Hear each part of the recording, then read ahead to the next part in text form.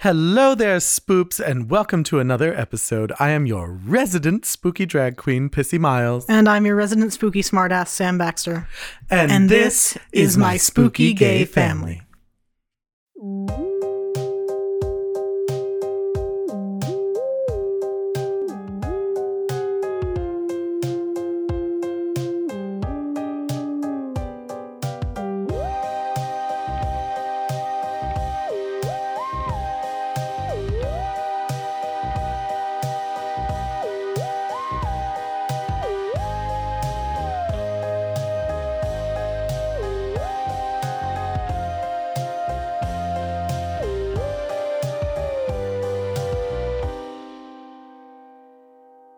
Hello there, Sam Baxter. Hello, Pissy Miles. How are you doing? I'm doing well. How are you? I'm doing okay. I'm surprised at how awake I am. I would have thought that I would be a little more sleepy at this time of night, but I'm doing okay. I'm hungry. I'm starving. Have you eaten much today? No, I have not.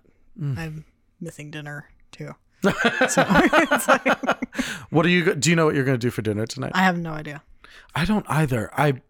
Yesterday I was lucky. I had made low carb shepherd's pie the other night. I say low carb. It's lower carb shepherd's pie, which is basically just chopped beef instead of lamb, and because I was going for lower fat content, and peas and carrots, which again, not the lowest carb but lower. And instead of regular potatoes, I did sweet potatoes on top, which was surprisingly good, if I'm being honest. I really did enjoy it. Not the same. Yeah. But because I've seen a lot of recipes that are for low carb shepherd's pie call for mashed cauliflower, and I don't fuck with that. So I was like, we are not doing mashed cauliflower shepherd's pie. That would be like a fucking sin. I can't think of a worse thing. Do you like mashed cauliflower? I mean, I like cauliflower Ugh. in its preparations. So, Ugh. But not when it's mashed. There's something about it being mashed that like I can't, because I'll do like cauliflower rice that I can do. Okay. But a potato's a potato is a potato. I'm too Irish. And cauliflower is a lie. A cauliflower is a liar. It's a lie. I feel like Brenda. I'm like, it's a liar and a fraud. Yeah, I love potatoes too much. So to slightly lower the carbohydrates, I switched to sweet potatoes instead of regular potatoes. I don't even know if that really actually lowers the carbs much. I found a low carb recipe that said you could do that. I don't think it was sold as the lowest carb option. I think mashed cauliflower was. Yeah. But I chose to go for the one that actually tasted like it wasn't death. So I opted for the mashed sweet potatoes, and it was fucking delicious. And I used regular butter, but I used like a keto creamer instead of like half and half or regular cream to, you know, kind of soften up those potatoes. Right. And I will say that was good. Like that did it. That did it for me. Have you experimented with any low carb things in your diet? I haven't really. Like, I've just been eating a shit ton of vegetables. I mean, that's good. Like, I can't fault you for that. So, like, and switching over most of my grains to things like oatmeal and things like that, which I don't think are actually lower carb. I think they're just different. Lower calorie? Grains. They are definitely lower calorie. And that, I mean, that's what you're going for. Yeah, you're not going I'm just for low counting sugar. Calories. I'm not. Yeah, you're not diabetic, so no. No need. Unfortunately for me, this fat woman is trying to lower her sugar and carb intake. So I am personally trying to lower carbs as much as I can. But, you know, something I've been discussing a lot is like, I'm just a foodie. I love food. And I'm getting to that point where it's like, you can only have so many salads. You can only have so many things before you look at it and go, I just need a potato. Like, I just need a starch. I just need it. So the other day I gave it a shot, and I will say, you know, I took just like a slightly extra amount of insulin to cover what I did, and my blood sugars did not spike after these low carb shepherd's pie. So I'll give it that. You know, I was like, because I doubted it. I was like, you know, I know it says low carb, but I'm probably going to trust it, and then my blood sugars will be through the roof. But that didn't happen. I actually ended up, the first time I did it, over calculating a little too much and going low afterwards. Okay. So maybe it is lower carb than I expected. Who knows why they're called sweet potatoes? I have no idea. I mean, I think it's the taste. But you would think if it was sweet, there would be some kind of natural sugar in it. No? You'd think. But I mean, everything has some kind of natural sugar in it. Not everything. Kale doesn't have natural sugar. That's why it tastes like a demon's asshole. like a bitter demon's asshole. Just in case anyone was wondering, I am not a fan of kale. Yeah, just in case you were unclear on his position. You like kale though, right? I like it in certain things. Like, I would never eat like a kale salad. Really? No. Oh, see, I thought you would. But no, I'll eat it roasted. I like it sauteed. Like, it's do you eat like kale chips? I do like kale chips, yes. Don't they taste bitter? A little bit, but like with a little bit of olive oil and salt, they're fine. Blech. It's just so gross I'm like, it feels like such a bastard chip. Like, no, you're not a potato. Stop it. It's the same thing I said to cauliflower. Everything's trying to be a potato. Even me at this point. Potatoes are the cool kids. They are the cool kids. I'm basically a potato. But I have been trying to do better. I have no idea what I'm going to do for dinner tonight. There's a part of me, I was talking to Emily Pullman on Instagram, one of our lovely, lovely patrons, Emily. She and I were chatting on Instagram because she was talking to me about I think it was our mini-sode last week. I can't remember if it was the mini-sode or the main episode. I had been ranting and raving, as I am wont to do, about blog recipes. Yes. You remember? Yes, I do. And I was saying how fucking annoying they are and how the spice ratios are always ridiculous and never accurate. And she was messaging me, and I was talking to her, and she was like, yeah, they're terrible. Don't ever trust a blog recipe. They're never good. And she's right. And so she and I agreed to swap shepherd's pie recipes. Okay. And I'm very excited to get hers. She says that hers uses beer. Okay, I believe that. And I was like, oh, that sounds interesting. Because I have a shepherd's pie recipe that I love. And where I was going with this is I think I might tonight try making my shepherd's pie with sweet potatoes instead of the regular potatoes. Because I followed a whole new recipe for this one I did. And I didn't really like the meat mixture. It didn't come out with the same texture that shepherd's pie is supposed to have. You know, it's very easy to like dry out shepherd's pie, but it's supposed to be like almost like saucy, like creamy almost. And so this recipe I have does that. And I wanted to have that in the meat filling, but just the sweet potatoes on top instead of regular potatoes. So I'm going to try that. And Emily, if you send me your recipe, I'll send you mine. But she was messaging me and she was like, just be forewarned. She was like, I don't measure my seasoning. It's like to palate. Yeah. And I was like, to be fair, neither do I. You know, we talked about that on the last episode, or whichever episode we were talking about spices. But I was saying, like, they never add enough spice in the recipe. You always have to do it to your own liking. And I was like, just let me know which spices you use and I will inherently know how much to put in. I will intuit. I will intuit. I will intuit the paprika. Do you make shepherd's pie? I don't really, to be honest. Like, it's not, I don't dislike it, but it's not one of my favorites. Really? Really? I'm kind of shocked by that. You like a lot of the classic kind of pub food, yeah. Pub food, yeah. I do.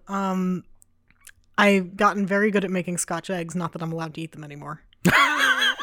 But I don't really know how you make a Scotch egg. It's pretty easy. You hard boil an egg, or really you should soft boil it because you're going to fry it, so you don't want it to get too far. How do you soft boil an egg? What does that even mean? It just means you take it out a little before the yolk is all the way hard. So it's a little jammy in the middle. Ugh. How do you know? Timing. Oh, I was like, that's so weird. What, do you poke it? No. You're like, it's still squishy. This is my squishy. I will name him Squishy and he will be my squishy. No, but yeah, you wrap it in sausage meat. You roll that in like crushed up cornflakes, and then you fry it. It's delicious. That sounds bizarre. No, but you cut it open with a little bit of mustard. Like, it's really, really good. I go back and forth on mustard. You know what's funny? I didn't like mustard as a kid, so I've always kind of assumed that I don't like it. But I think as an adult, my palate has changed enough that I would like it, but I still have like an aversion to it because I have that like childish fear of it. And it's like, if I used mustard now, I would probably enjoy it. But I don't know. I've never done it. That's fair. Maybe I'll make a Scotch egg and I'll let you know what I think of it with mustard. Also good with brown sauce if you can come by it. Brown sauce? Yes. Do you make your own? I do not. Oh. Where do you get it? it? In the store. There's a little grocery store by me. It's called Aki. And they have a rather large international section. Really? Yeah, and one of the things that they typically have is the HP brown sauce. So. Really? Mm-hmm. You know what's funny? I realized the other day there's an Aki near here. Yes, there is. It's like 10 minutes down the road. Not even, probably 5 or 7. Yep. Maybe I'll try Aki. I'll see if I can get my hands on some brown sauce. It's probably through the roof with carbohydrates, but I'll give it a shot. No, but I found it in like ShopRite too. Like, it's not really. It's not that unusual. Huh. I've never seen it anywhere but a Chinese restaurant. Are we talking about the same brown sauce? I don't know. What kind are you talking about? The English version of brown sauce. Oh no, I was talking about brown sauce as in like beef and brown sauce. No. There is a condiment in England, in the UK, that is called brown sauce. Oh, I didn't know that. It is kind of a. Is it like Worcestershire sauce? It's a savory. I believe Worcestershire sauce is in it. But is it sweet? No, it's kind of tangy. Like it's kind of hard to describe, but it's a savory sauce and it goes on most things, but is particularly good on Scotch eggs. Huh. Have you ever had salad cream? I have. Is it good? It's an experience. The face you made when I said that. It told the whole story. Like, it was fine. Like, it wasn't bad. I don't really know what's in it. I don't really know what's in it either, and I think I'm happy not knowing. I always assumed it was some kind of egg. That sounds right. Like, it's a little mayo-ish. Lily and DJ, if you're listening, please let us know what is in salad cream, because the only reason I even know about salad cream is because I watched Fawlty Towers, and there's that episode where that little shitty kid is like, I wanted bread and sour cream, and he's like, we have fresh mayonnaise, and he's like, that's not salad cream, stupid. And it's like, he just like berates John Cleese for not having salad cream, and I was like, what the fuck is salad cream? It sounds like mayonnaise. It sounds like the soft part of a hard boil of a deviled egg. You know what I mean? Yes. Yes, I do. I can't, because I assumed it was yellow. I don't know why. Salad cream just sounds like a yellow condiment.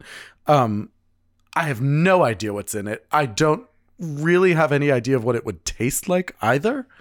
Did you find it? Yeah, it's oil, water, egg yolk and vinegar. I knew there were eggs in essentially it. mayonnaise. I told you. I was like, this is eggs. I knew it was eggs. It may include other ingredients such as sugar, mustard, salt, thickener, spices, flavoring, and coloring. That is definitely yellow then. It is yellow. It is I pale knew yellow. it. I knew it. I'm like a condiment psychic. I knew it had eggs. How gross. Like I said, it didn't taste bad. What do you put it on? I don't know. Not I salad. tried it. I tried it out of like a little cup. You drank it? No, it was a sample. But what did you do with it? I took a toothpick and I gathered some on the toothpick. They didn't and like put it on a cracker for you or no, something? No, it was in a little plastic cup. That sounds horrifying. I mean, like I said, it wasn't bad. You drank eggs. I didn't drink You're like eggs. Gaston. But anyway. Yeah, I don't know. I'm what the hell was I talking about? You were talking about shepherd's pie. Shepherd's pie. I think that might be my venture for tonight. I might pull out my old shepherd's pie recipe and see how I can modify it. Because the recipe I made the other night was like not... Didn't cut it. It didn't cut it by any means. And they suggested using ground turkey. And I was like, absolutely not. I was like, how many fucking ways can you ruin this? You're already getting rid of the potatoes. At least let me have the beef. Jesus, pleases. All of this is to say we did not come here to discuss any of that today. No, but since this is the first 20 minutes of all of my Spooky Gay Family episodes are essentially cooking vlogs. I know. To be fair, this was only the first 15. We did good today. Almost 17, I should say. We're at 16. But we're still talking about it, so we're gonna run it up. I mean, we've got 3 more minutes. What did I miss? What should I make as a side? I do have salads. You know what I found? Have I talked about this with you before on the podcast? What? I don't remember what the company name is, but they're called salad kits. It's like chopped salad kits or something. No, I ate them almost exclusively last summer. Really? Yeah. They're great, aren't they? Yeah, no, they're very good. I personally like the Asian ones. I like the Thai one, and the it's just called the Asian salad mix, I guess. But it has like, one of them has like kind of a gingery dressing or a sesame dressing, and the other has more of a Thai dressing that's a little sweeter. Mm-hmm. But it does come with flaked coconut, but I don't put it on the salad. I don't like it. Mm-hmm. The first time I ate it, I was like, I'm probably not going to like this, but I was trying to be more adventurous, and I was like, let me try this the way it was meant to be eaten. Mm-hmm. Do you ever do that where you're like, I don't know that I'll like this, but this is the way it was intended to be enjoyed, so I'm going to do it? No. I doctor things. I change things all the time. Yeah. Like I don't think I've eaten anything in the last year the way it was intended to be eaten. It's like one of the things I'm doing on my diet right now is I'm eating a lot of frozen side dishes, and like I've started getting the ones from Trader Joe's, which are already seasoned and things like that. I always change it. Yeah. Like I always add something to it. Well, that's like people who buy like jarred sauce, and I have no problem with jarred sauce, but then they just like heat it up and put it on their pasta, and I'm like, okay, listen, add some garlic at least. I will never guilt anyone for buying jarred sauce. I use jarred sauce myself, but I always season it. Yeah. Always. I have never put sauce on pasta that I didn't touch up. Whether it's Alfredo sauce, vodka sauce, red sauce, like whatever it is. And yes, it is sauce, you filthy, filthy Italians. I say gravy sometimes just to annoy Sarah. Gravy is brown. Gravy is brown. And I am Italian, so I can say filthy, filthy Italians. Just before somebody comes for me. It is not gravy. That is an American Italian, an Italian-American thing. Is mostly a North Jersey Italian-American. Yeah, like, and it's not gravy. Like, Would you put that on mashed potatoes? If the answer is no, it's not gravy. It's sauce. That said, you have to touch it up with something. To be fair, you can have white gravy, but you have to start with flour. That's basically the rule. Yeah, a gravy is a flour-based concoction. I almost said sauce, and I was like, I'm negating myself. It is a flour-based gravy, is what all it is. All gravies are sauce, but not all sauces are gravy. Yeah, it's like a square and a rectangle thing. Yes. Yeah, gravy is some shade of brown. Yes. And they can be light brown. Yes. Or maybe, I guess, even some other colors, right? There's brown gravy. There's quote unquote white gravy, but it's more of a beige. Yeah, that's fair. I've never seen a white gravy that was like stark white. That would be horrifying, I think. I mean, I've seen it mostly in like advertisements for like Southern like biscuits and gravy. I mean, it is considered white gravy, but it is not white. It's like beigey. But anyway. We hit 21 minutes. We're not talking about the semantics of gravy. This is important information. Everyone listening needs to know this. How could you get on with your life? That gravy is beige. That gravy is beige. Where's my phone? I'm writing that down. That is the new episode title. Yeah, gravy is beige or brown and nothing else. But especially not red. Especially not red. Although I guess you could have a blood gravy, couldn't you? I guess sort of. I mean, it would probably taste disgusting. Yeah, if you have a red gravy, it is made with blood. It is not made with tomatoes. Tomatoes don't go in gravy. It's just not a thing. And if you're a chef and you come up to me and say there's a gravy with tomatoes, I'll punch you in the throat. It's a little extreme. It's extreme to call tomato paste a gravy. It's tomato sauce. But anyway, we did not come here to discuss the semantics of gravy. Or maybe that's the episode title, The Semantics of Gravy. We did not come here today. This is a true crime episode. It really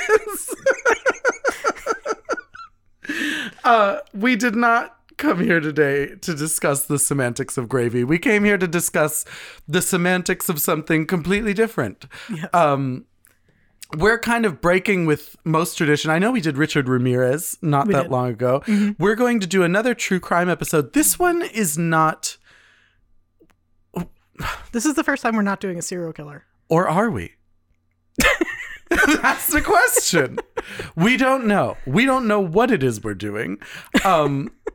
Which doesn't change anything from how we normally operate. But I say that because this case is very unusual. It is unusual. It's unusual and frankly a little confusing and strange. Like, it's just bizarre. It's absolutely bizarre and kind of astonishing in a lot of ways. Like, it's a very strange story. We are talking today about a really odd case that I don't even know, like,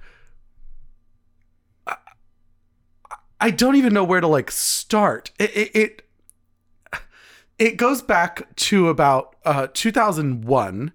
And so we're talking, oh my God, it was 20 years ago. Yep. That's horrifying. In 2001, a gentleman named Michael Peterson was accused of killing his wife in North Carolina. I believe it was Raleigh, right? It was Durham. Raleigh, Durham, North Carolina. And you know what's funny? One of the times we went down to visit Bob and Kevin when they were living near Raleigh, we stayed in a house that was like 10, 15-minute drive away from the Peterson house. And I didn't realize it until we got home, and I was like, son of a bitch. Like, I was so mad. I just wanted to like drive by and see the house, although I'm sure. Yeah, I'm sure that the current occupants of the house just would love that. Yeah, I'm sure. First of all, I'm sure that Michael Peterson does not live there anymore, and we'll get into why later. But and then on top of it, you know, I'm sure there would be nothing to actually see, but there is kind of that voyeuristic part of me that I kind of like to see significant locations, as strange as that is, whether it's like a filming location or it's the scene of a really awful thing. Like, I like to feel the connection to a space like that. A morbid curiosity. It's definitely a morbid curiosity. Like, every time I've gone to Los Angeles, I've always wanted to go to Cielo Drive. Mm-hmm. And I know it's not even called that anymore. I know they changed the street name to kind of dissuade people from bothering the residents there. But there is always a part of me that wants to like see that area just to know what it's like. Mm-hmm. And I'm not advocating for that because like I said, you know, as voyeuristic as this is of me, it is probably a bit disrespectful. So yeah, I'm not advocating that people go out and do this. I'm just trying to be honest about my own feelings about it. Do you ever feel that way about things like this? I do feel that way about filming locations. I have a bit of a harder time with like actual locations. I think that I would feel weirded out. You know, and I should clarify, I say it's voyeuristic, but it's more that like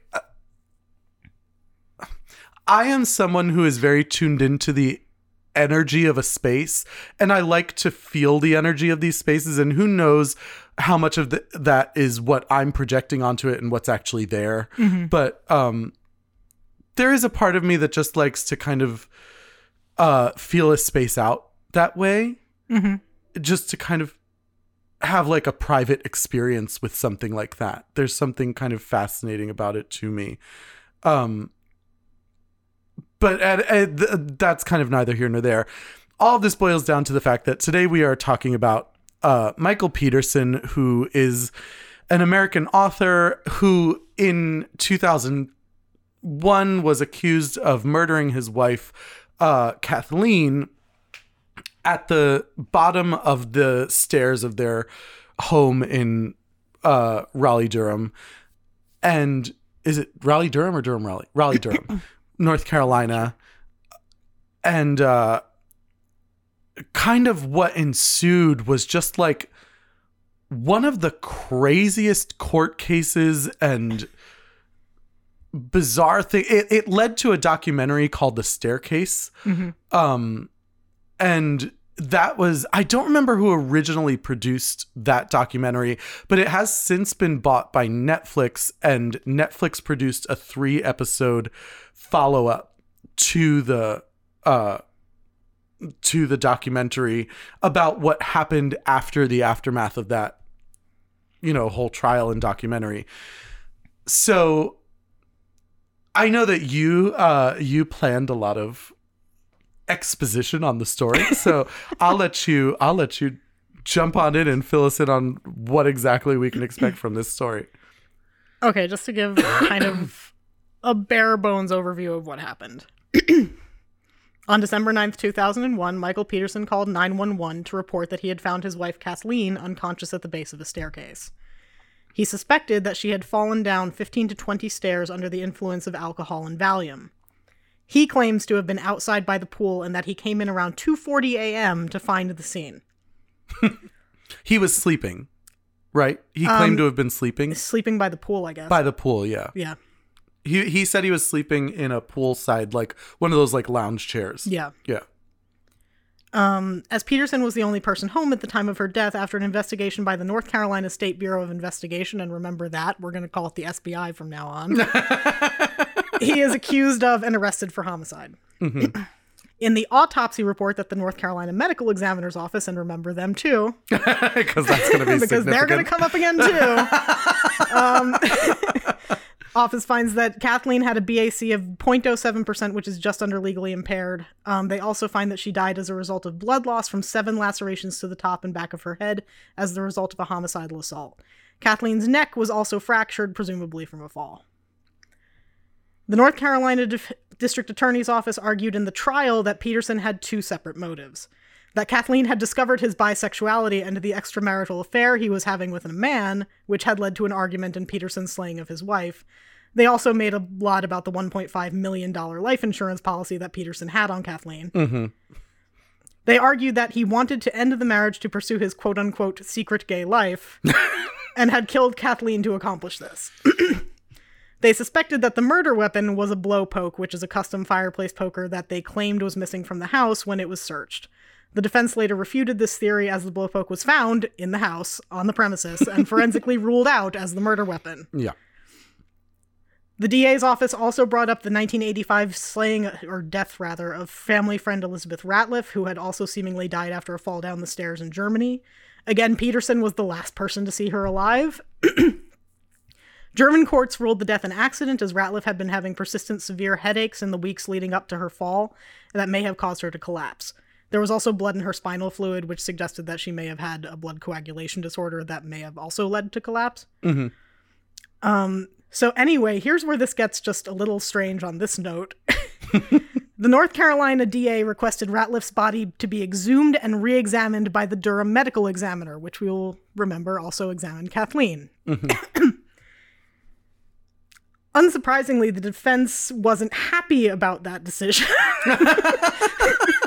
And argued that the examination should be performed by a third party at a bare minimum. Mm-hmm. Unsurprisingly, the North Carolina ME's office ruled that Ratliff's death was a homicide with similar causality as Kathleen's. Mm-hmm. The judge allowed this to be entered into evidence and also allowed testimony from the nanny of Ratliff who discovered her body and the testimony of another witness who claimed to have spent hours cleaning blood off the walls. This was despite the German court record's assertion that there was not much blood at all at the scene. The DA did not directly accuse Peterson of Ratliff's murder, but insinuated that her death might have given him ideas of how to dispose of Kathleen. Kind of sounds like they were accusing him of her murder. Yeah. During the trial, Kathleen's daughter Caitlin sued Peterson for the wrongful death of her mother. The case was settled for $25 million without Peterson admitting that he had killed Kathleen. Was Caitlin his biological daughter? No, I believe she was only Kathleen's daughter. She was his stepdaughter. His stepdaughter, yes. So on October 10th, 2003, Peterson is found guilty of murdering his wife and sentenced to life without the possibility of parole. This sentence was odd, as normally in North Carolina, such a sentence must be issued for a premeditated murder, and the DA had argued that this was a crime of passion. Mm-hmm. The jurors reasoned that even a few seconds of planning counted as premeditation. But isn't that an actual thing? Something can be first-degree homicide even in the moment? It can be first-degree homicide if, like, you walk out of the room, go, I'm going to kill this person and this is how. But, like, the idea that they were in the middle of an argument and he grabbed the blowpoke and just started wailing on her. Like, that's a crime that's second-degree murder in most places, mm-hmm. I would argue. And based on what the DA was saying happened, it's just a bit odd. Could it be considered... Because I'm trying to clarify just for... my own reasons, because mm-hmm. You have a lot more experience. You have a criminal justice degree. I do not. Yeah. Could it be considered first degree murder if their assertion was, and I'm not saying that this is what their assertion was, because mm-hmm. if I'm being honest, I can't really remember how their timeline of events played out, but could it be first degree murder if they had an argument that started out by the pool? She walked inside. He followed her inside, grabbed the blowpoke, and attacked her? I would argue no. Generally, premeditation requires planning. Mm-hmm. So he would have to be following her going, I'm going to grab the blowpoke and I'm going to kill her. But you couldn't prove that. It would be nearly impossible to prove. And generally speaking, deaths that result as the result from an argument are almost always definitively crimes of passion. Hmm.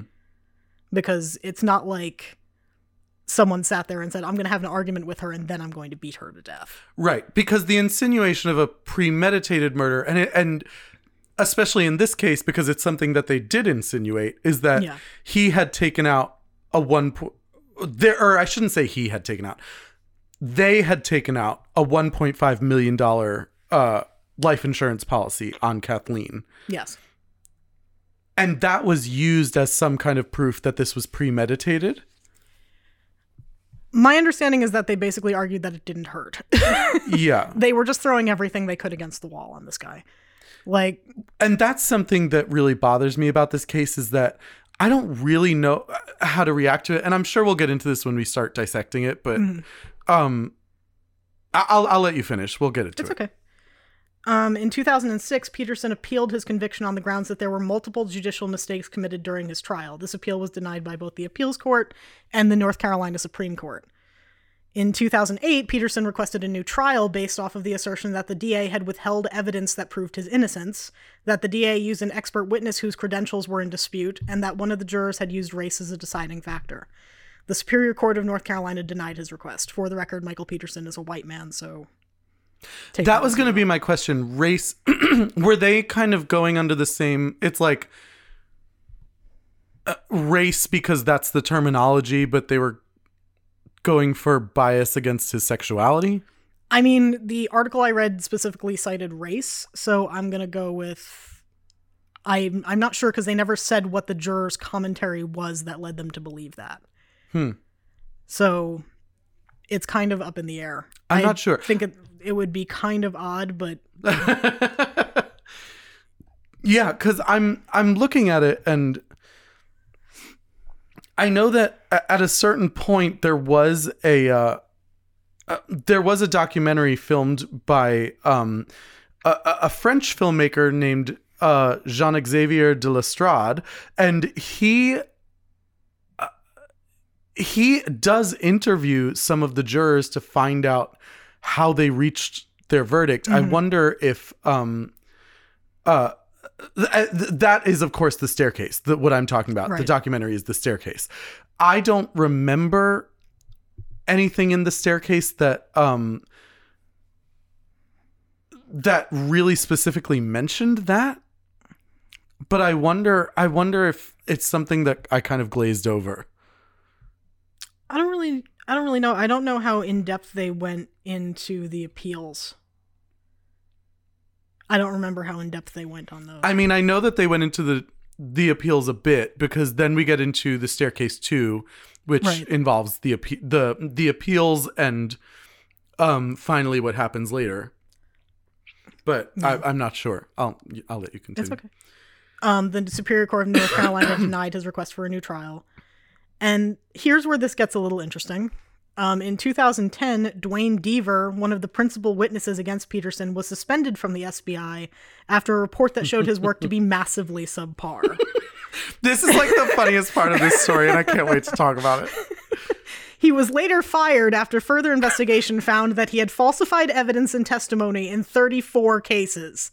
An outside attorney filed affidavits in support of a motion for the ME to turn over all reports related to Kathleen, but he was barred from filing further motions because he did not represent Peterson. Yeah. In 2011, Peterson is released on a $300,000 bail after a judge finds that Deaver misrepresented and falsified bloodstain evidence at his trial. Deaver also was found to have greatly exaggerated his credentials as an expert witness. The judge orders a second trial, which Peterson tries to block. Finally, in an effort to avoid a second trial, Peterson's attorneys come to a resolution with the DA. In 2017, Peterson enters an Alford plea, which is a plea of guilty due to sufficient evidence to convict even though the defendant maintains their innocence. He is ordered guilty of voluntary manslaughter and sentenced to 86 months with credit for time served. Since he had already served longer than that, he is released. And that's where Michael Peterson ended up. I don't even know where to fucking start, because I'm like, there are so many thoughts on this that we need to get into. And it's like everything from the homophobia to what we think of the Alford plea as a general take. Yeah. Just on the Alford plea. Yeah. But why don't we start with why don't we start with just the case as a whole. Okay. How did you first become familiar with this? Was it through the staircase? It was through the staircase. You had actually recommended the documentary to me. I think it was about a year ago. Or it might have been a little longer than that. I mean, I know that I originally watched it a long time ago. This was like, we're talking like years ago. David and I had kind of stumbled upon it because David obviously and I love true crime, and we had stumbled upon it on some... I could have sworn it was HBO. He insists that it wasn't. But I know that it was available on demand somewhere. I don't remember where, but we watched the entirety of The Staircase. It was like 10 episodes. And it's a lot. Like it is a lot to take in. Probably more than we could do in an hour and a half show here today.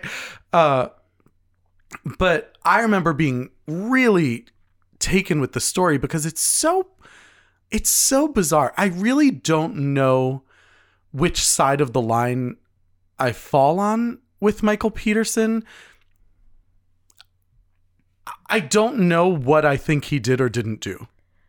Yeah, that's kind of where I'm at too. It's an odd place to be because normally I would look at this and say it walks like a duck, it quacks like a duck, it's a duck. Mm-hmm.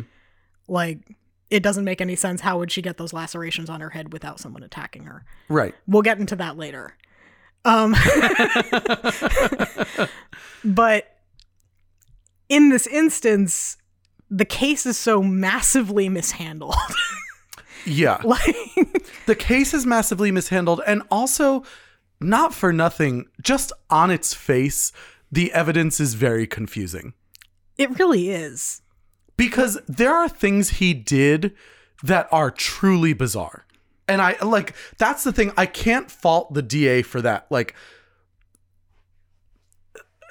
And again, I tend to be one of those people who is less trusting of cops and lawyers. Mm-hmm. But I also understand that, these are people who see this stuff day in and day out and know they know how to interpret what they're seeing. It's just so strange because basically what we're looking at here is Kathleen Peterson was found not breathing at the foot of her stairs, on the floor near her stairs with her head on the bottom landing stair, because there's a slight turn in the stairs. And there is blood spatter up the wall. There is blood spatter on the wall going down the staircase, if I'm not mistaken. Yeah, I think so. And then she is laying in a pool of blood at the bottom of the stairs. But her body is laying in such a way that it looks like she fell backwards from the front door. Right. You saw the documentary, right? I did see the documentary. And you have seen the crime scene photos. It's been quite a while. I have seen the crime scene photos.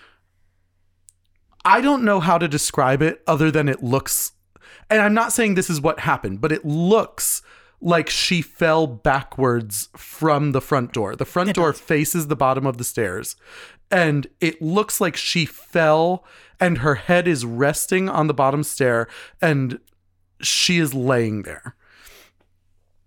Her body is slightly turned, but we know that Peterson, I'm going to say manhandled for lack of a better term, her body when he called 911, that he was checking for pulses, that he may or may not have administered CPR. I don't know if he did, or tried to administer CPR. I don't know the specifics of that, but, and then there was blood in the kitchen that is next to the hallway where the staircase is, the main entryway. I don't know how the blood got there. I don't think it's ever really made clear how they think the blood got there. No. Other than that the attack may have started in the kitchen or that it may have been carried by Peterson. I know that a big part of the argument that was he must have been standing over her and hitting her. Right. was that there was blood spatter on the inside, like the inner thighs of his cargo shorts. Mm-hmm. And that was used as reasoning by Dwayne Deaver, the blood spatter, quote unquote, expert, yes. As to why Michael Peterson had to have been murdering her. Yes. But it's just so bizarre. The evidence is so odd. And they went on and on about this blowpoke because really what it comes down to is the reason they came up with this idea of the blowpoke was that Kathleen's sisters, and if he did murder her, I have empathy for that. Yeah. But for all other intents and purposes, these women are assholes. And I want to make it very clear that yes, I do feel that way. And I'll get to why in a little bit. Mm-hmm. But one of her sisters had given them what is called a blowpoke for their fireplace as a gift. Yeah. For Christmas or a birthday or something like that. Yeah, I don't remember for what. And the reason it was assumed that this was the instrument of murder was that the blowpoke was missing. Mm-hmm. And the lacerations on the back of her head were consistent with a beating attack. Mm-hmm. But there was no fracture to her skull or bruising on her brain. Nope. So it had to have been an instrument that was heavy enough to have caused the lacerations, but not heavy enough to have cracked her skull or bruised her brain. Yeah. And so they were like, well, the blowpoke is metal, but it is hollow. Mm-hmm. So since it is missing, it can be assumed that Michael Peterson used this to beat her to death and then disposed of it. Then they found it in the garage. Yeah. After the assertion had already been made in the trial. Yes. That the blowpoke was the murder weapon. Yes. And this is where things kind of become interesting because you're dealing with some really bizarre injuries. The injuries are exclusively, in my understanding, to her head and neck, right? Yes. I don't believe they found any other wounds on her. She doesn't have defensive wounds, right? No. As far as anyone can tell. Not that I read, no.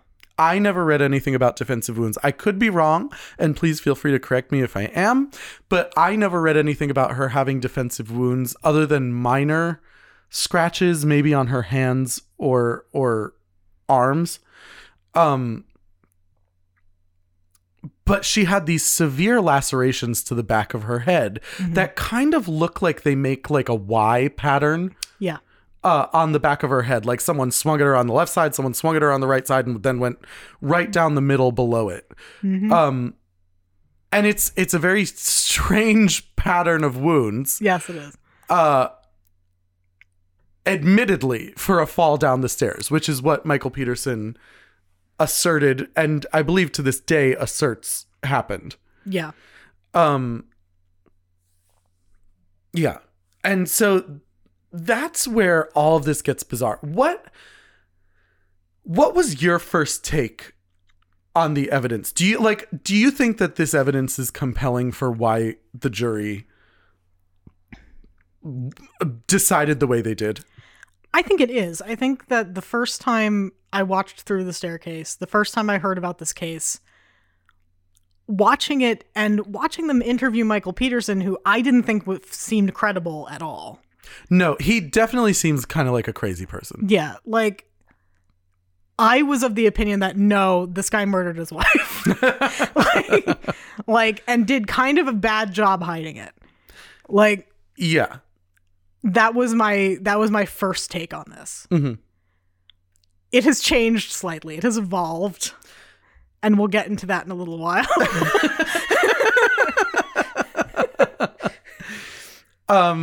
Yeah, I agree with you. I think that the evidence is very compelling. And even to this day, even considering the things that we are considering that we have not yet brought up, yeah. I will say, I don't think it's out of the bound of reason to say that he could have killed her. No. I don't think that is it's certainly beyond reason. Not impossible. It is not impossible by any means. And it's like you said, watching him in the interviews, he is kind of a pretentious person. Like, he's very odd and strangely spoken. Not poorly spoken, but he's definitely not a very relatable person, and certainly not a like. He always seems to have the perfect answer for everything. Yeah, and it always felt a little scripted. It always felt a little well thought out. Yeah. Yeah. Like you practiced this in a mirror a couple of times before you said it to the camera. And he probably did. And like I don't want to say that it's just a gut feeling, but it's kind of, we talked about this a bit when we were talking about Unsolved Mysteries. It's like, you behaved so strangely. How could I come to any other conclusion? Yeah. Like it's kind of expected that anyone would look at his interviews, particularly in The Staircase, because that is basically both of our main focus for the information in this case. It's almost impossible to come away from that and not think that he's some kind of narcissist. Yeah. No, it's very difficult to believe that he's just sort of this hapless guy. Yeah, I don't think he's hapless. And I wouldn't even go so far as to say that I think he's probably a good person. I'm not saying he's bad, but for all intents and purposes, I don't know this guy from Adam. So it's like, based on what he presented, do I think we would be friends were it not for all of this? Probably not. Like, I don't think he and I probably have much in common. However, this evidence is very convoluted. The thing that really threw me, especially in The Staircase, is that because what we kind of have to get into is how law enforcement handled all of this. Because then you get into kind of the nitty-gritty of like, there were blood prints, and by blood prints I mean fingerprints or partial fingerprints or partial handprints in the kitchen. There was evidence of cleaning of the blood in the kitchen by the time that first responders got there. And I don't believe he had done any kind of resuscitation. No. I can't be positive, but I don't believe he had done any kind of resuscitation on Kathleen. And that's when it comes down to like, well, it's really hard not to think something was odd here. Yeah. No, it's a strange story. Because when you get into the idea of him having possibly partially cleaned up, especially in the kitchen, it feels a bit like he took a murder weapon back in the kitchen and washed it and disposed of it. And especially because it was a while before the first responders got there. It was like 15 minutes or something like that, wasn't it? Yeah, no, he had a nice wide window if that was what he needed to do. Yeah. Granted, not all of it was cleaned. Who knows what he actually went in there to do.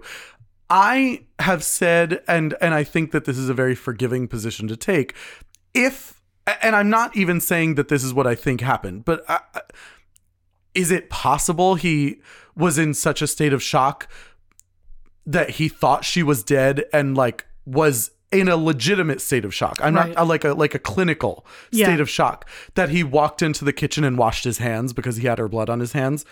Yes, I think that's possible. Yeah. No, I think that's perfectly reasonable if he's in that kind of state. Yeah. Something that I think any true crime fanatic knows is that many people do not experience shock the same way. It is often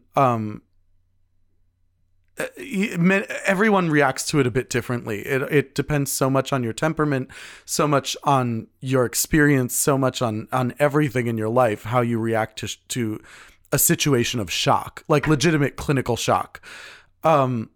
So is it impossible that this guy walked into the kitchen, washed his hands, and tried to clean some of the blood off the floor? No, it's not impossible. Does it make him look really bad? Yes, it does. Yes, it does. Is it possible that that is evidence of some kind of tampering or guilt? Absolutely. Yes. And that's why, especially in the beginning, I have this kind of understanding for law enforcement because the situation is really unusual. Yeah, and we are, again, in that kind of walks like a duck, quacks like a duck. Exactly. I mean, frame of mind. Do you think that law enforcement was right to handle the case the way they did the night they arrested him? I think that they certainly had probable cause to suspect him. Yes. Mm-hmm. I don't think their handling of the case after that was why did something strange happen? Particularly stellar. But no, I can totally understand why they would look at this and say, okay, you're the only person home. There is so much blood. Like, that doesn't happen from a fall down the stairs. Is that impossible? It's not impossible, but like those lacerations on her head, like, it just doesn't look like something consistent with falling down a flight of stairs. Like, no. Especially the fact that, I mean, and this is found out later, but like, the fact that there is no bruising of her brain after falling down 15 to 20 stairs. Yeah. That's what I was going to say. That's crazy. Yeah, it's insane. If she had hit the stairs hard enough to split her scalp open. Yeah, and she would have break her neck. And break her neck. She would have cracked her skull and bruised her brain. Yeah. I would believe. Yes. I would believe. Yes. I should say I would believe. Then we get into the main part of the trial. Yeah. And that's when things get a bit haywire. Yeah. Asserting the blowpoke without having it, I think, was one of the things. It's like, he did all this crazy shit, but then they were like, hold my beer. It's like, asserting the idea of this blowpoke without being able to find it was like bizarre to me. Also, the fact that they weren't like, hey, let's check the garage. Right. Absolutely bizarre to me. That was a real problem for me. And then we get into Mr. Deaver. Yeah. Mr. Deaver just throws a whole pall over this case that just... Literally. Mr. Deaver, of course, is the blood spatter analyst and expert expert in heavy-handed quotation marks, and he is supposed to he has these like wild credentials that he claims at the time of the case, and he proposes that he is this crazy expert when it comes to blood spatter, but it turns out they could have pulled this guy off the fucking street. Like, this was the third case that he testified in regards to blood spatter on. Out of four that he ever did. He said that he had testified in something like 25 cases or something like crazy. Perjured himself more than once. Is he in prison? I have no idea. I didn't look it up. Because that seems like, if nothing else, it is perjury. If it's not like, what's it called? Not misleading the law. Obstruction of justice. Mm-hmm. It, like, if you're not going to call it obstruction of justice, it is certainly perjury. Yes. And I can't imagine why he would not be in prison. The thing that like boggled my mind when I read this is like, this guy works for an office somewhere. Like, he works for an agency. Yeah. Like, how did you not know that this guy was lying through his asshole? Like, it's not... Like, how did you not figure this out? Did you not vet this guy at all when you decided to call him as a witness? What's your name? Dwayne Deaver. What do you do? Blood analysis. Excellent. You're hired. Yeah, it's like you didn't check anything? Like, how the hell do you tell a lie like that and get away with it? In open court, in a murder trial that's getting a lot of press attention, and nobody figured out that this guy was lying through his fucking teeth. Like, not a single person. Yeah, he just... he skidded by in such a bizarre way. I was like, I couldn't even fucking believe it when the aftermath, the final 3 episodes of The Staircase came out after the original documentary, and they were talking about Dwayne Deaver, who is this just colossal asshole. Yeah. And it's like, what was he even doing? They show you the videos of his experiments to try and recreate the blood spatter. And it's like, first of all, that's not how you would have studied this. You would have studied it by conducting the experiment the way they think it happened and seeing if the blood spatter replicated the blood spatter that was found in evidence. And he did it basically the opposite way, which was maneuvering the evidence to try and recreate the blood spatter that was found. Yep. Which is just absolutely shocking. He is, by the way, not in prison.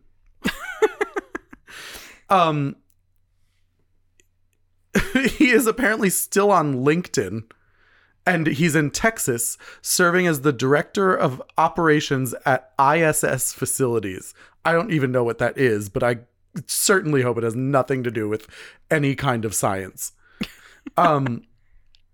That said, he is just absolutely insane. Like I said, his experiments were truly mind-boggling. It was like he walked into a white room, threw a bucket of red paint and a fan, and said, nailed it, and just like took pictures of the sections that kind of matched what they wanted it to, and was like, yep, this was it. I got it. And walked into the courtroom. I don't even know if he washed his fucking hands.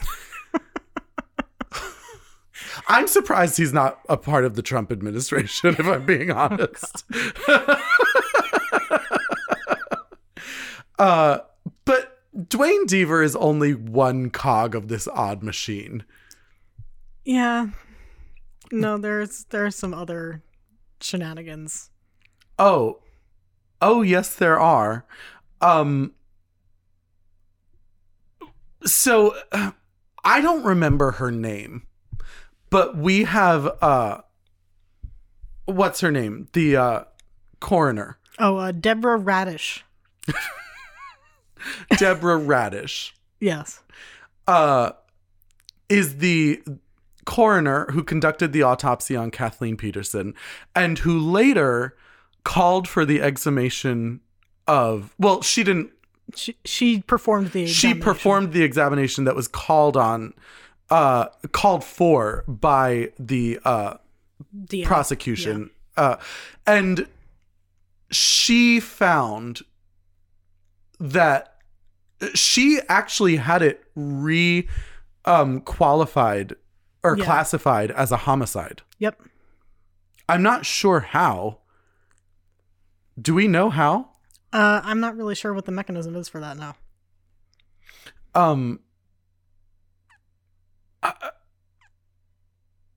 I don't know why that was the case.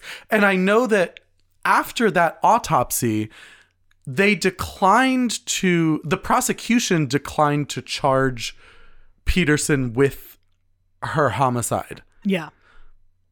But that they used it as evidence in the case against him. Yes, they did. Which is odd. Yeah. Kind of odd that the judge allowed that. Kind of odd that the defense didn't didn't make a bigger deal of it. But how would you even they fight that? did, but like, I'm surprised that they weren't filing motions to like get a new trial based on that evidence. Like, it's bizarre to me that was allowed, particularly the testimony from the nanny and the other witness. Yeah, because it's not relevant to the case at all. It's technically not, and not for nothing, like, up until 10 minutes ago, this was an accident. Yeah. So, like, you had brought this up beforehand when it was classified as an accident, had them exhume the body, call it a homicide, and then brought it back into the courtroom. Like, that's some shady shit. It's really odd to a layman. Yeah. Like, to someone who doesn't have a concrete understanding of the judicial system, at least in the way it works in terms of those things, it is really suspect. Because it looks a lot like the cards are on the wall. You know what I mean? Yeah. Like, it looks like everyone here has decided what they're looking at. Yeah. Before the trial began.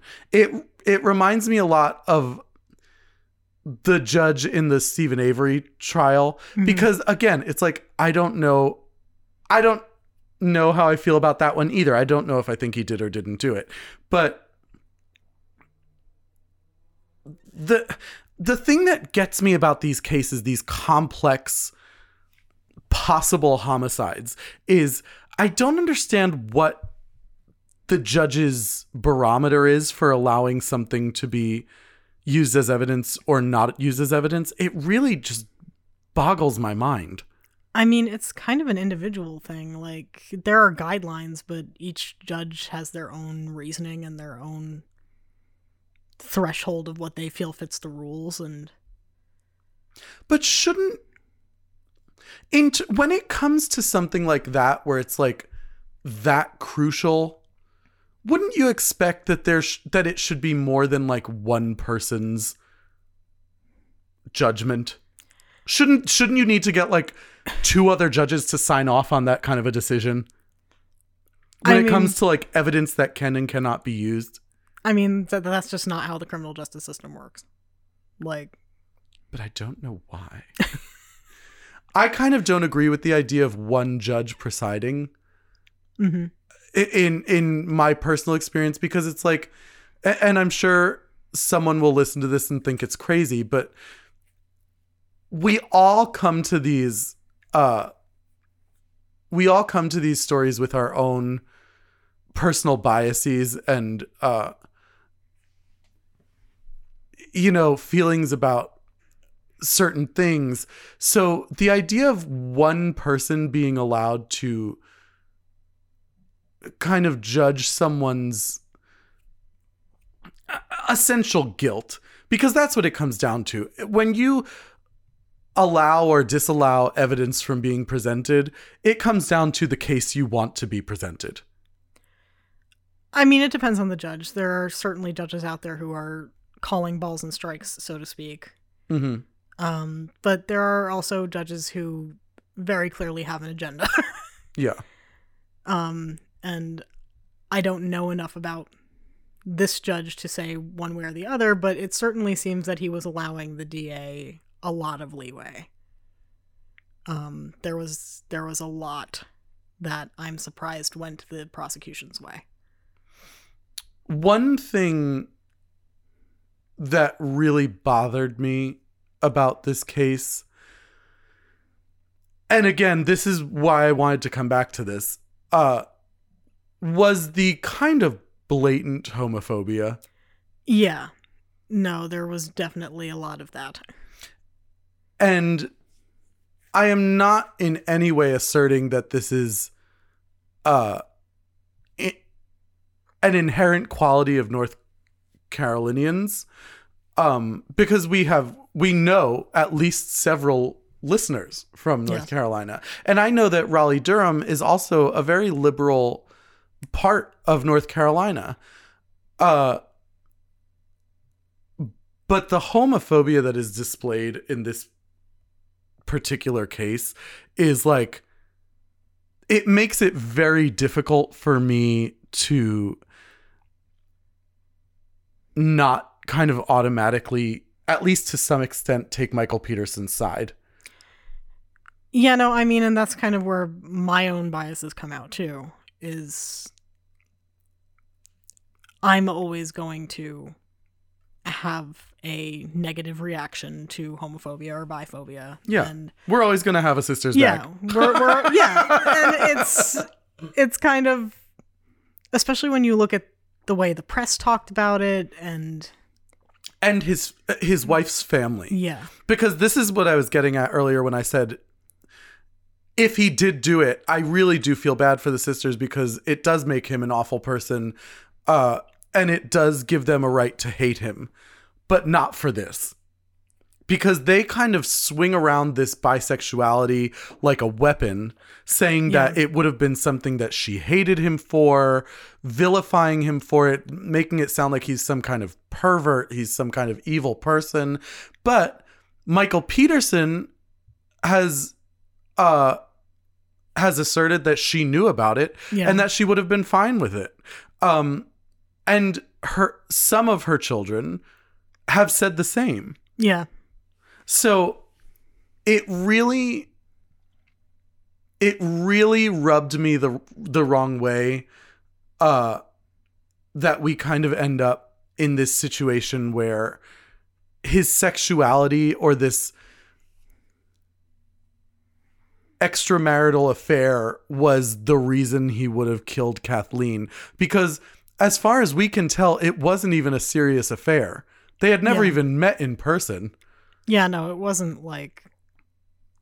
It's not like he was having, like, orgies in the backyard or something. Like, it's not... Yeah, as far as we know, he had never had an actual physical extramarital affair. Yeah. With anyone, let alone the one person who was pinpointed in this particular case, who was brought on as a witness, which I think is kind of ridiculous. Yeah, a little bit. To assert that he would have killed his wife over an affair he was having with someone online, it's like, I just don't understand the reasoning. It's kind of bizarre. It gets into the gay panic defense. It's like the Twinkie defense. It's just kind of nonsense and kind of stems from that thing any queer person has experienced, which is a fundamental misunderstanding of how being queer works. Yes. And also sort of the instant vilification of queer people in general, but particularly bisexual men have this problem, I believe, where it's, well, he's really just gay. Like, any interest in men means that he's really just gay, and he has a secret gay life, and he wants to kill her because he wants to run off with a man, and it's like it's like, guys, like when the DA is throwing around shit like that, that's preposterous. It's preposterous. Yeah. And frankly offensive. And it just kind of demonstrates a lack of understanding of what we're talking about. And it's like, he could be bisexual and he could have been looking for an extramarital affair, but that is in no way indicative of the fact that he was unhappy with his marriage. There are plenty of people who have had extramarital affairs and continue to be married to their significant others. And I am not defending that when it is something that is done behind their spouse's or partner's back. However, it is not a reason for, it is not a motive for violence. Not usually, no. Sexual misconduct is not inherently a motive for violence. It has to have some kind of tied in motive. You know what I mean? Yeah.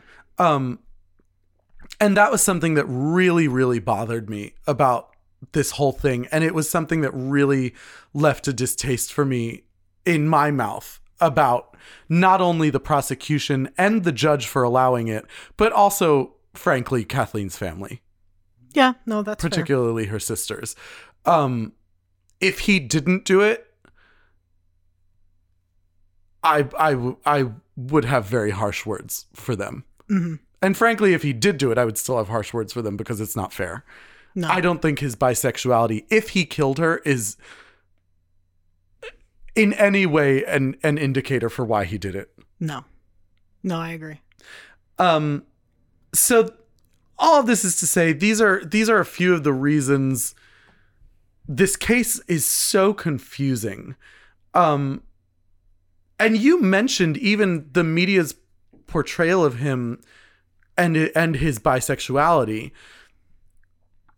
Do you think that the media played a big part in this?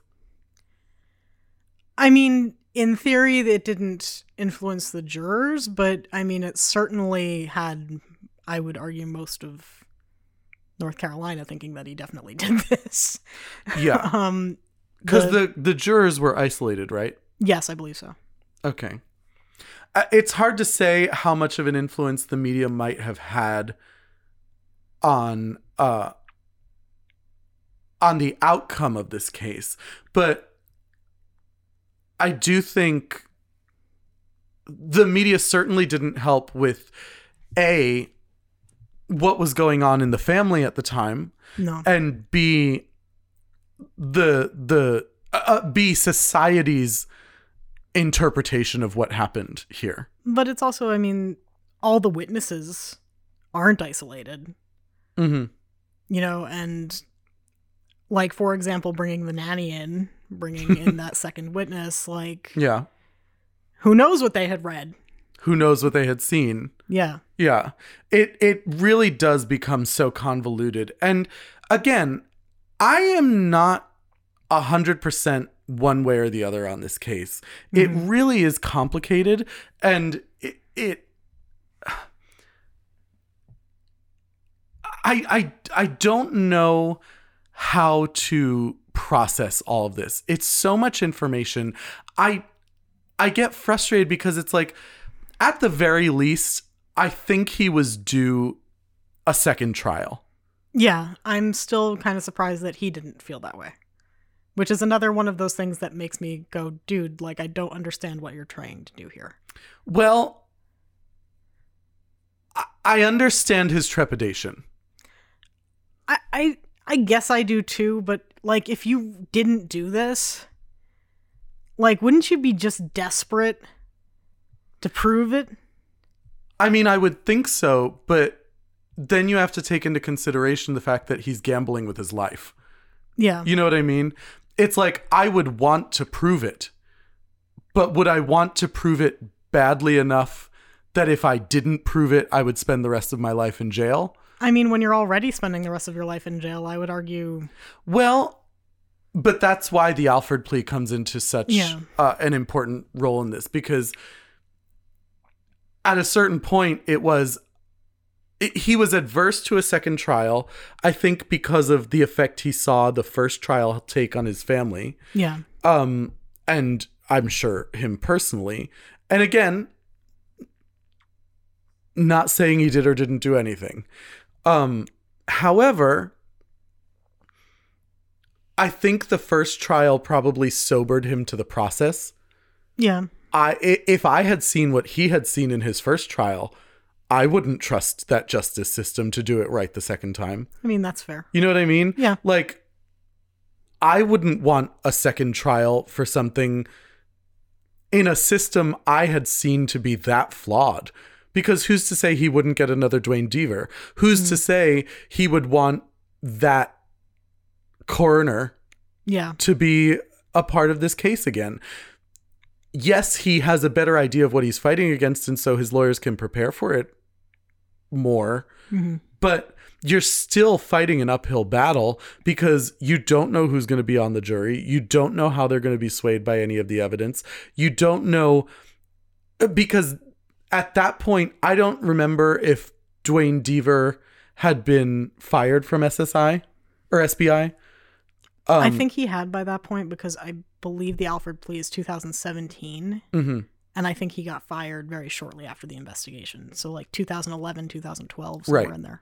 But then I guess the other fear is you don't know what the next examiner is going to find and how they're going to, or who they are. You know what I mean? When you get fucked by Dwayne Deaver, you don't take that call again. You know, that's just not something that's done. Yeah. But yeah, if I were him, I wouldn't want a second trial, especially in a case like that and in a system like that, because I wouldn't trust it.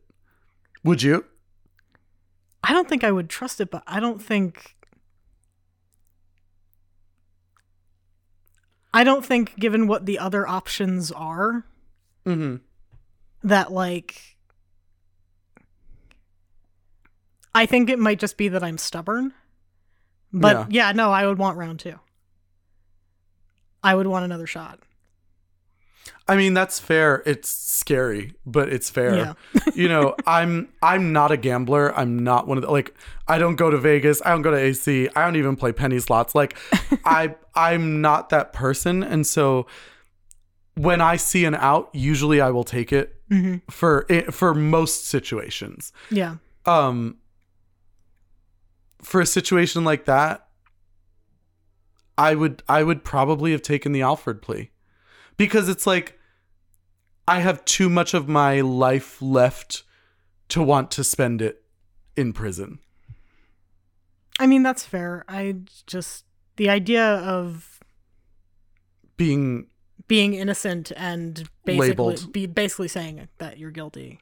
Like, I know that it's while the defendant maintains their innocence, but it's going up there and saying the prosecution has enough to convict. Well, and this is something I wanted to talk about, because this is the next huge topic. We get to the idea of the Alford plea. Yeah. The Alford plea is garbage, in my opinion.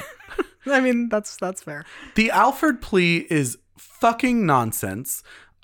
In my opinion, it is something that was developed as a way of the courts kind of absolving themselves. Yeah. Because it's like, it's their idea of a 50-50. Yeah. But it's not a 50-50, because then this person has to walk around with a conviction. And it's like the only thing it absolves them of is having to say, sorry, we were wrong. Pretty much. And it's like, the Alford plea can fuck itself hard in the ass. Like, it with a spiked wooden dildo. I hate the Alford plea. I think it's fucking nonsense. And it gets into that thin blue line bullshit of like, we don't have the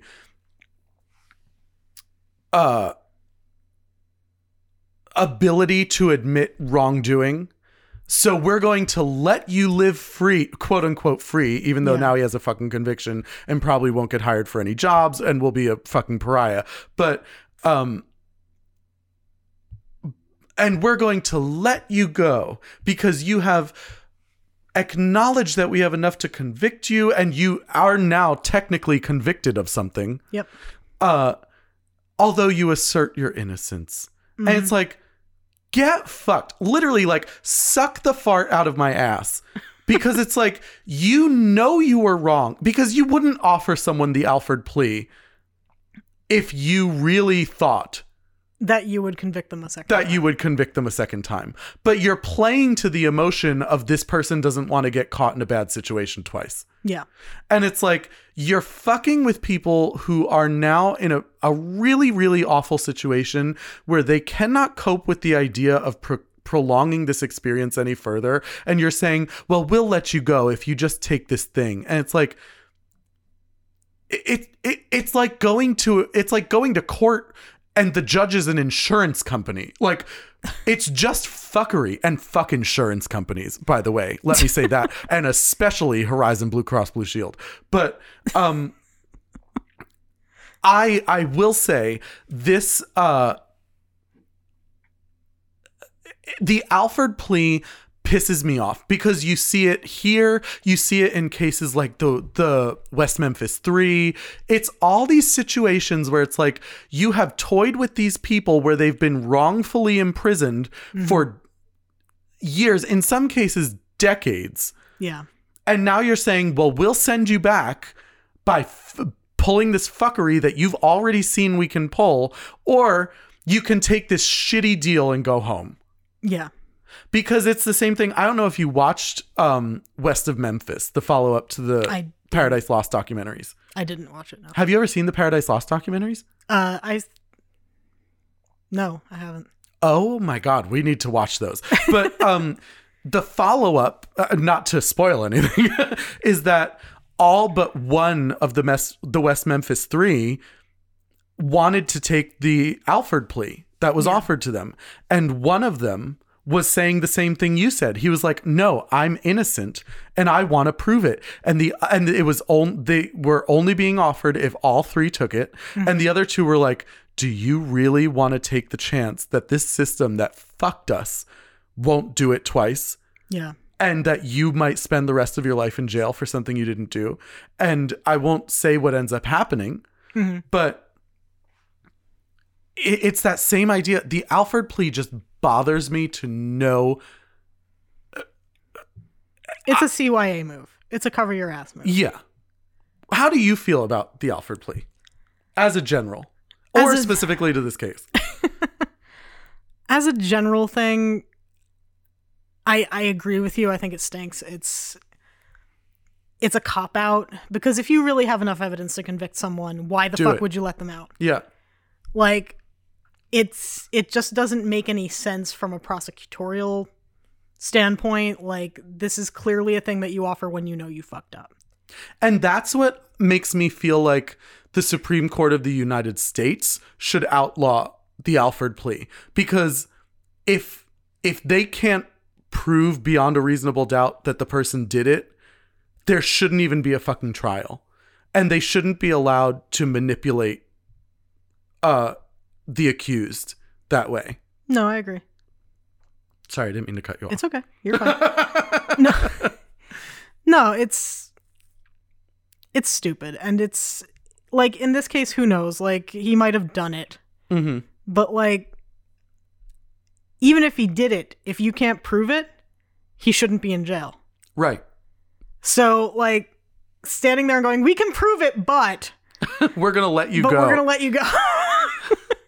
You know, you just forget about Dwayne and go have a nice life. Like, that's it's kind of shady. Well, and that's the thing. It's the terms of the Alford plea that really bother me the most, because an Alford plea means that the convicted, quote unquote convicted, cannot sue the state. They cannot sue the city. They cannot sue any of the witnesses or experts. They have no room for repercussion for having been wronged. And like I said, in this case, I don't know if he did or didn't do it. So I'm not arguing specifically for Michael Peterson, but in the case of the Alford plea, it just feels like insurance for the state.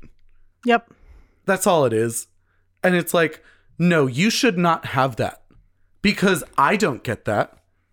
There's nothing, I don't get anything that's an Alford plea. No. There's no civilian equivalent of the Alford plea. I don't know what to tell you. It's it bothers the hell out of me, and it's one of those really horrible things that just we'll never see a resolution to, probably in our lifetime. Probably not, no. Now, we have almost reached the end of this discussion. But there's one other possibly 45-minute discussion to be had about a pivotal point that has been raised.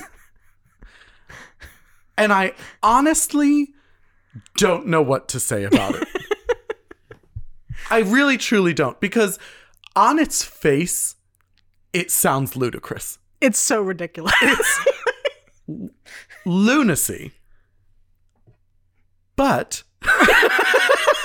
And it's a big butt. It's a big butt. This is like, we're talking like Lady Bunny butt. It kind of makes sense. I know. It's awful. It's awful. And I feel like such a there's actually like evidence to support it. That's it's like, this isn't just like a weird theory. It's like, yeah, this isn't like pull out your tinfoil hat. Like there's like.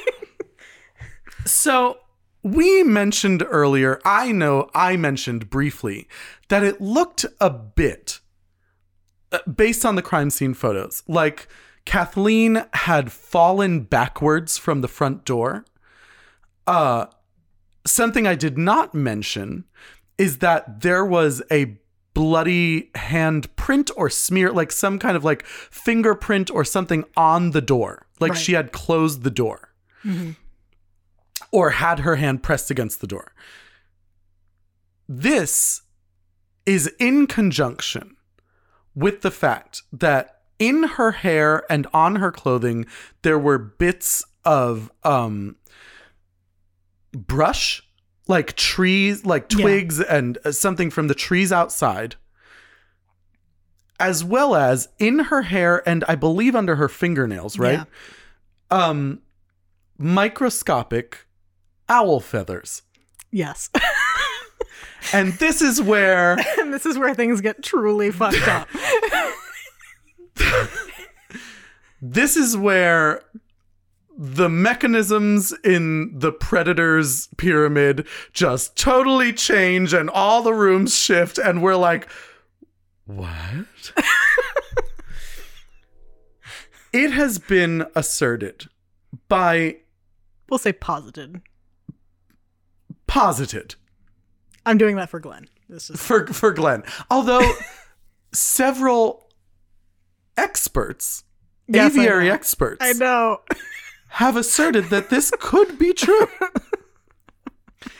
It has been posited, Glenn, because he's up there furiously typing,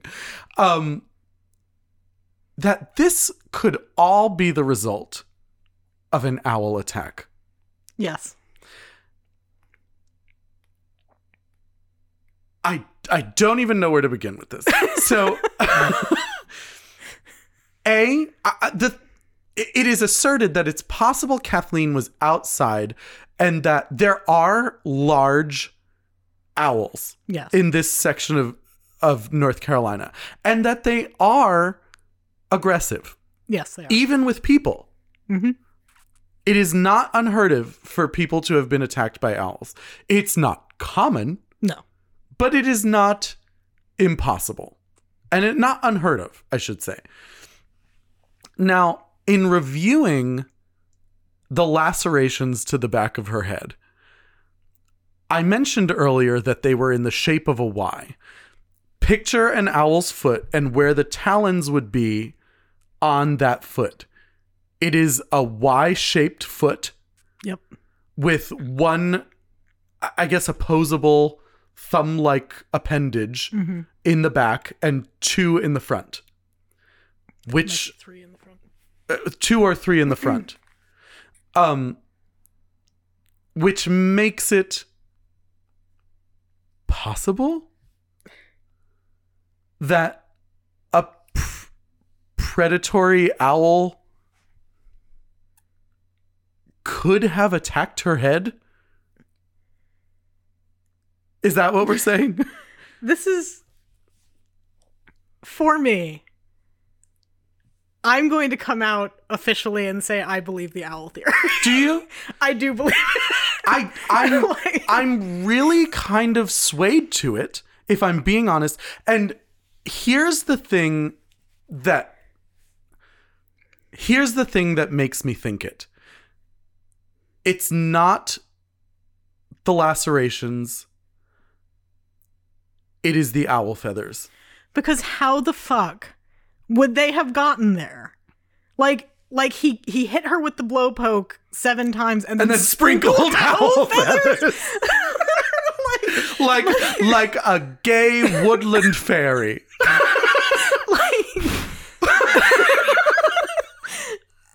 Like it's completely really bizarre. And I know we've been sitting here this whole time going, we're not sure if he did or didn't do it. But like, I'm going to come out and say, I don't think he did, because I think that she was murdered by an owl. Like, and I know it makes me sound crazy, because I will come out and say, I have heard several times the girls on, I shouldn't say girls, the women on My Favorite Murder say how ridiculous they think the owl theory is. Yeah. In this specific case. Yes, I know. Because I don't think the owl theory applies to many other cases.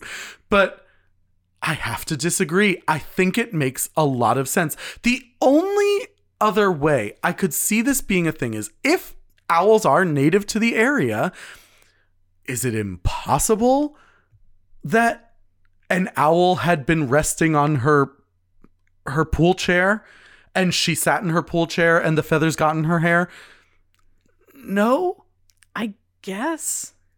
But like, it's the only reasonable evidence for why she would have lacerations and no bruising or fracturing. And that's the thing. Deborah Radish insists that these lacerations are impossible to be caused by an owl. I'm going to call bullshit. Have you ever seen an owl's foot?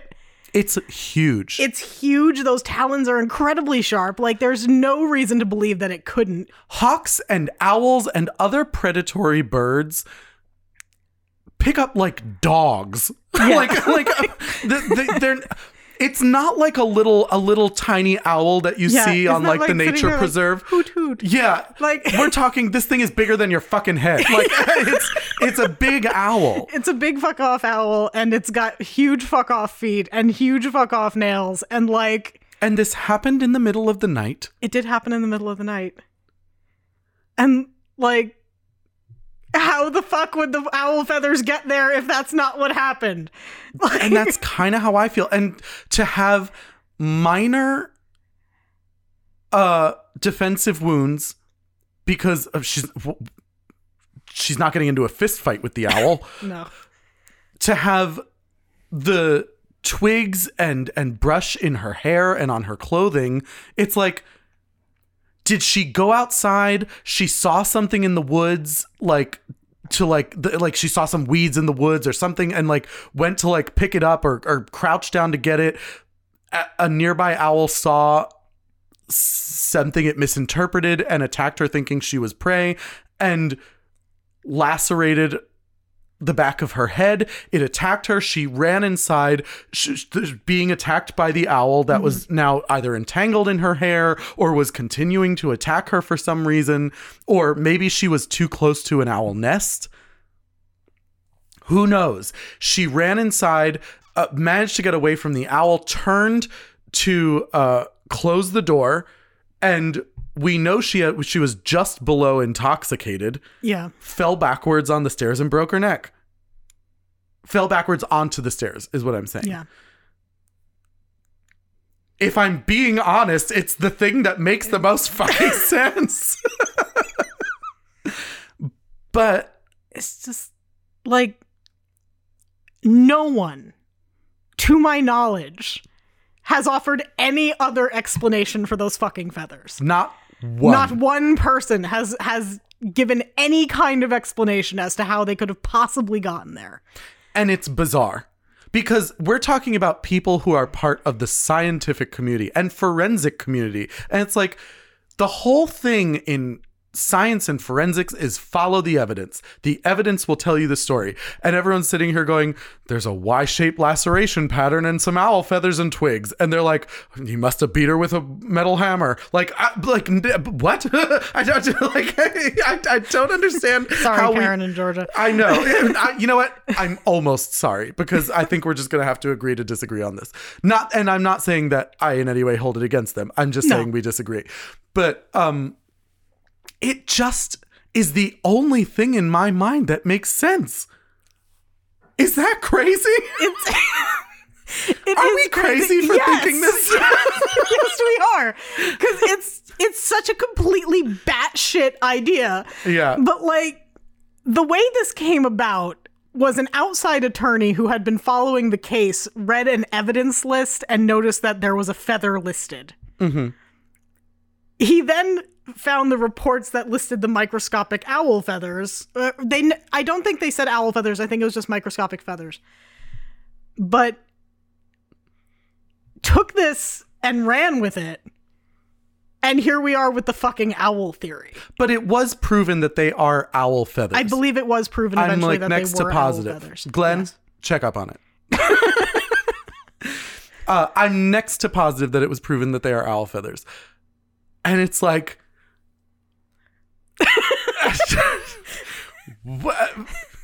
I don't know, guys. Like, it wasn't a blowpoke. I don't know. What are the options? No one found a bloody knife. No, that's the other thing is like no one has explained what other murder weapon he would have used if it's not the blowpoke. He didn't beat her head on the stairs. There's no evidence of her head being beaten on the stairs. No. There's no evidence of her falling down the stairs. And the thing is, if I'm not mistaken, most of the damage to her head was done to the back of her head. Yes, it was the top and back of her head. Top and back of her head. And they're insinuating, or not insinuating, I should say they are positing or asserting that he was standing over her, beating her. Yeah. But she was found face up. Yeah. Yeah. I don't know. I mean, could he have flipped the body? Of course he could, but looking at the crime scene photos, like it doesn't look that heavily manipulated. No. Like there aren't drag marks in the blood. It doesn't look like she was turned or moved or at least in a significant way. No. And like this, by the way, is entirely amateur. Yes. Like we are not experts in blood spatter analysis. No. So take it with a grain of salt, but I'm going to go out and say it. I think an owl killed her. I think she stole a Tootsie Roll. I can't even. Don't do that. And she paid the price. No. I can't believe I'm saying this because, again, I know I've said this 3 times now. Walks like a duck, quacks like a duck. But in this case, it hoots like a fucking owl. It's like, there are fucking owl feathers in her hair. How did they get there? I don't know. And I think it's perfectly reasonable to say she could have been walking around the house to get to the front door. Like we said, she was partially inebriated.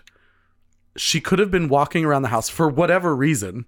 Maybe she went outside to check the mail. Maybe like whatever reason. She might have walked close to a tree that had an owl's nest in it. And she was attacked by a mother owl. Like, that's not a foreign idea, especially in a heavily wooded area. We saw this area. Yeah. It was forest-like. Yes, it was. I don't know.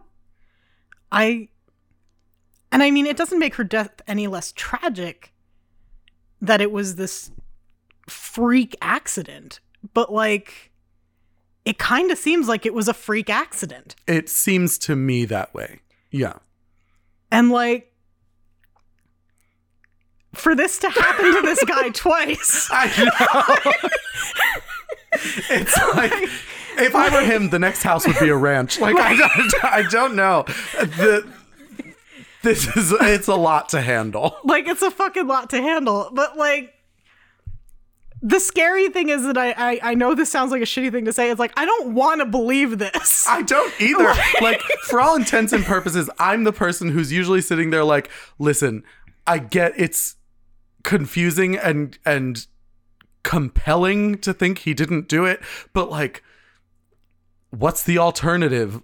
Someone broke in and attacked her with a blowpoke and ran away with it? Like, I would normally be that person to say, like you said, if it walks like a duck and quacks like a duck, but this one kind of doesn't. Like, it doesn't quack. It just goes, meh. Like, it makes like the strangest sound and nobody knows what the sound is. And it has 4 fingers on its feet and you're like, these aren't duck prints. I don't know what this is. Do ducks have 4 little toes on their feet? I think they do, but it's a webbed. This one has 12. I don't know. I don't know. I don't know. No, it's completely bizarre. It's a bizarre theory. It's so fucking out there, but like,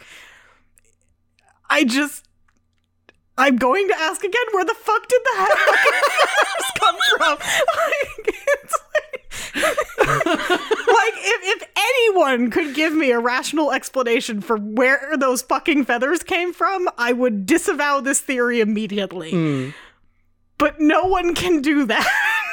He killed her. He opened the door to drag her body out. An owl flew in and landed on her head. He didn't move. He was like, and the owl looked back like, and then he slowly backed away from the door. The owl flapped its wings 3 times and flew away. That is clearly the answer to this. I just, like, they even said that the feathers match, like, the feathers that are around the owl's feet. It's those little tiny pin feathers. Like, what the hell? And the worst part is that when you present this evidence to people, they look at you like you're fucking insane. And it's like, I dare you. Look up the same shit I did and don't come away with the answer I have. Like, you guys know me by now. Like when it comes to the true crime shit, like, I'm not a conspiracy theorist. I'm not crazy. Yeah. I am. You sound like Michael Peterson. I am the easiest person to convince with evidence. Yeah. Like, but the evidence doesn't show it. Doesn't show it. Like, what did he attack her with? How did he attack her? He takes her through the house with an owl.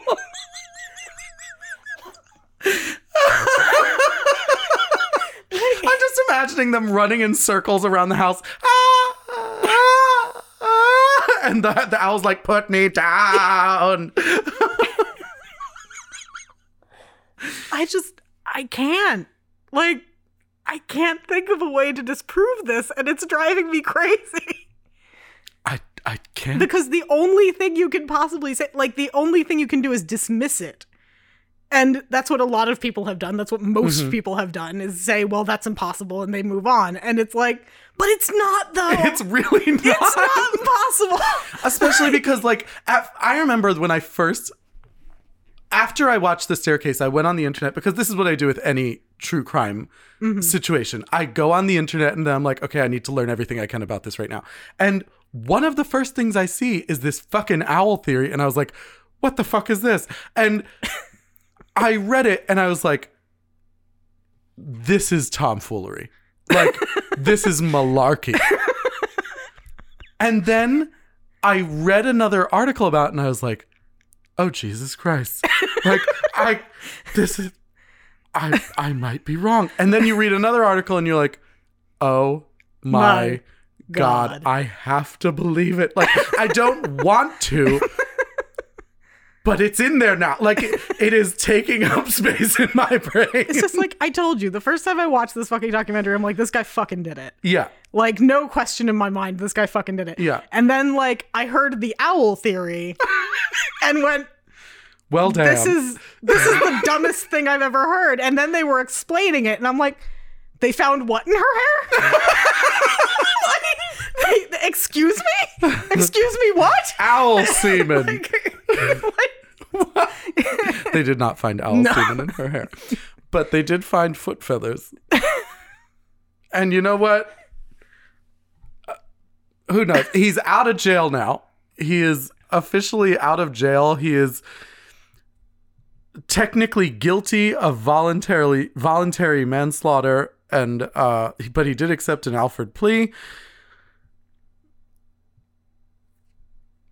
Who knows? Do you think he believes the owl theory? I have no idea. I would love like, I would love to know if he's actually innocent and this isn't all like, and this isn't all just crazy conjecture. Like, if this isn't the most reasonable explanation for this, but he's innocent anyway, do you think that he could possibly believe? I can't say one way or another, but here's what I will say. If he says that he doesn't believe the owl theory, I think he killed her. That's what I say. It is literally the only reasonable explanation for her death. Yeah. So if he doesn't believe it, it's because he knows what happened. Yeah, it's because he beat her with a blowpoke. I don't know. Like, I can't imagine what the fuck the reasoning would be for that. I don't know, man. This case fucks with my head so bad. I know. I'm exhausted by talking about this. And on that note, I think now's as good a time as any to abandon the owls. Yes. We are at an hour and 49 minutes. Oh, Jesus. This is almost as long as It Chapter 2. Almost, yes. And we almost did solely it again. because of gravy. That said, I think we're done with Michael Peterson. Please let us know what you think of the owl theory. We have done a lot of research about this, and we're very interested what you think. Like we said, we are open to reasonable explanations. We are not crazy people. We would love to hear your thoughts, and especially on the entire case. So let us know what you think. We would love to hear from you. You can reach out to us on any of the social media spots. You know what they are, and we list them at the end of the episode. So that's it for Michael Peterson. We will be back next week with more mini microsodes on the Patreon at patreon.com/myspooky-gay-family, and another main episode 1 week from today. So until then, stay spoopy and remember. The theory that a raptor caused those wounds is pretty persuasive. And in this instance, when it hit Mrs. Peterson, she reached up and all of a sudden she is entangled with this wild bird of prey, a barred owl. It should be mentioned that barred owls are known to owl experts to attack people out of the blue, unprovoked, with no warning. So the fact that Kathleen lived in a place where these owls are prevalent and she got whacked in the head by one is not far out of the ordinary. My Spooky Gay Family features music by Nate Walker, artwork by David Alon, and this episode contains audio from a YouTube clip entitled The Owl Theory, distributed by Netflix 2018. Please subscribe on iTunes, leave us a nice message, and follow us on Facebook, Instagram, Twitter, and Patreon. My Spooky Gay Family is a product of Barbara Duel Productions.